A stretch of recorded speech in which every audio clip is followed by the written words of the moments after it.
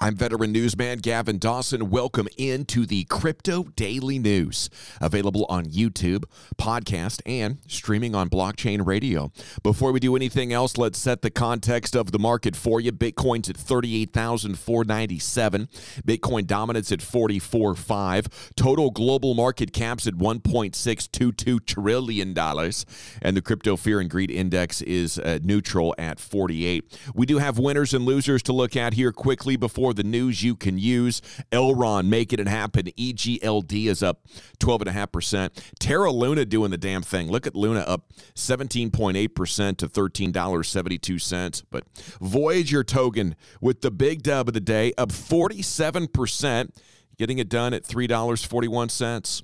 Ethereum has retraced 3%. They're amongst the losers. ETH still over 2,500 at 2,509, but not quite as loud and proud as Sunday night and Monday. XRP, Polkadot, Uniswap down 3.5%. Axie Infinity and Celsius clipped for 5.5%. Decred and Theta Fuel losing 7% over the 24-hour period.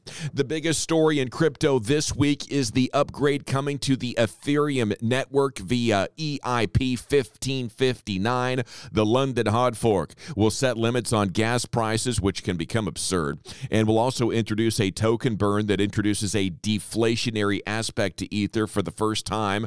Now, for those unaware, a hard fork is fairly common in the world of blockchain. Simply put, it's an adjustment to the underlying code the founders and developers intended. With Ethereum, each node operator gets the chance to vote on whether they approve the proposal or not, and they did approve it months back. Some analysts predict Ether could blow up in the coming weeks, perhaps as high as $10,000. It's not financial advice. I'm just saying that's what your Ethereum bulls are talking about. They're quite excited. The Bitcoin stock-to-flow model is back in the headlines, getting people excited as well. Cointelegraph with the story. Bitcoin is due for a fresh price surge. If one classic price model repeats historical behavior and buyers are still supporting it. Yeah, in a tweet Tuesday, analyst William Clement III noticed that BTC has reached a bullish springboard zone on the stock-to-flow model, despite lingering far below stock-to-flow projections on a day-to-day basis. Bitcoin can now use that seemingly bearish signal to its advantage. Sounds good. Stock-to-flow deflection, which is Bitcoin's price relative to the model's estimate, is now so wide that it has only been matched 5 times in Bitcoin's history. And on each previous occasion, after reaching the lower deflection boundary, Bitcoin has gone on an absolute tear. I like my odds, said Clement. According to data from on-chain analytics service CryptoQuant, an unidentified market force is buying a lot of BTC this week, but not via exchanges. Big regulatory news. Your guy, SEC Chair Gary Gensler, did an interview with Bloomberg. He laid out his perspective on where crypto regulation should go from here. CoinDesk recapped some takeaways for you. Said his interest in crypto does not mean he will take a hands-off regulatory approach that many in the space are hoping for. Says, I'm neutral on the technology, even intrigued. I spent 3 years teaching it, leaning into it. I'm not neutral about investor protection, though, said Gensler. He is one of the smartest and most insightful people you could watch lecture about blockchain and cryptos if you're interested. He did teach a course at MIT. He did not give a timeline on the introduction of SEC action on crypto, citing 49 non-crypto policy reviews, like responding to the GameStop trading frenzy that could slow down any progress for cryptocurrency. He didn't comment on ETFs. He says they need to regulate exchanges, and that appears to be the easiest way to accomplish their goals. And he says especially look at platforms that are advertising an interest rate return on a given crypto asset.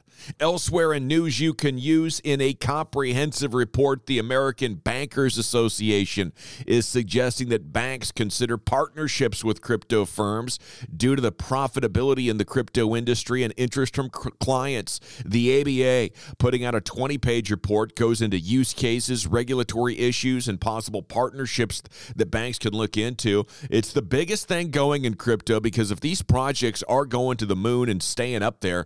We need trillions more. Today, if you remember, we are at $1.62 trillion total in crypto. About 1 in every 30 people globally holding crypto of one kind or another. The only way to grow that fairly quickly is for banks to give everybody the green light. Thumbs up, come on in. After Ethereum and the Bitcoin price action, the biggest story, no doubt, is the new bill presented in the U.S. Senate that would increase taxes on cryptos.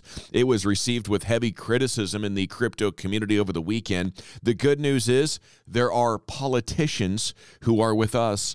Story on Bitcoin.com. Several U.S. lawmakers have spoken up against the cryptocurrency tax provision in the $1 trillion infrastructure bill. While the bill has been revised from last week's version, the text is still unworkable, according to Senator Pat Toomey. Quote, I plan to offer an amendment to fix it. Other lawmakers, including Senator Ron Wyden, Representative Warren Davidson, and Representative Ted Budd, have also voiced concerns, with Wyden saying provision in the bipartisan infrastructure framework isn't close to being the solution. It's an attempt to apply brick and mortar rules to the internet and fails to understand how the technology works. Tear them up, Ron. Meanwhile, speaking of banks, Business Insider reporting Wells Fargo clients can now get access to the cryptos as long as they are in the high net worth variety. In May, it was reported the bank was going to work in an actively managed Bitcoin strategy for qualified investors. Their wealth and investigation management department oversees about $2 trillion in assets, making them among the largest in the U.S. Spokesman says they still look at crypto as an alternative investment, but one that can help diversify portfolios. The city of Miami is going to introduce its own crypto. It's going to allow investors to earn rewards while supporting the city. It's called Miami Coin, and it's launching today. You can support the city by buying or mining the coin, and a portion of the funds will be diverted to the city's treasury. The goal is to use it to fund infrastructure projects or events, but it's really an experiment at this time. Tough to say if it's going to work. If it does take off, holders will be able to passively earn Bitcoin as a reward for holding Miami Coin, and they will be able to stack and earn yields through the Stacks protocol. Story in The Independent. PayPal's putting together a crypto team, and it will be headquartered in Ireland. The future employees will fill crypto-focused roles in anti-money laundering, compliance, and business development. Folks in Ireland have become increasingly interested in the space in recent months. Neighborhood Watch now, where we tell you what top tubers and tweeters are saying about the cryptocurrency. Michael Vandepop has 5 altcoins he favors for the month of August. The first one, EGLD, Elrond. That one actually shot up 35% within hours of him posting that. It's now over $100. He likes the AI altcoin Fetch, saying it's primed to possibly 4x. The third one on the list is Ethereum Layer 2 Solution Scale Network, and then Kava and XSP round out his top 5. Willie Woo on the What Bitcoin Did podcast. Talk about bullish. Woo's price prediction for Bitcoin, placing it at $162,000, going as far as saying that a $200,000 price is still possible for BTC this year. Woo-wee. Go to blockchain.radio for 24/7 news, analysis, and blockchain talk. Please hit the subscribe if you're watching and listening on YouTube. You can get us on your favorite podcast platform as well. For the GD Crypto News team covering the world of crypto one Satoshi at a time, I'm Gavin Dawson. At ease.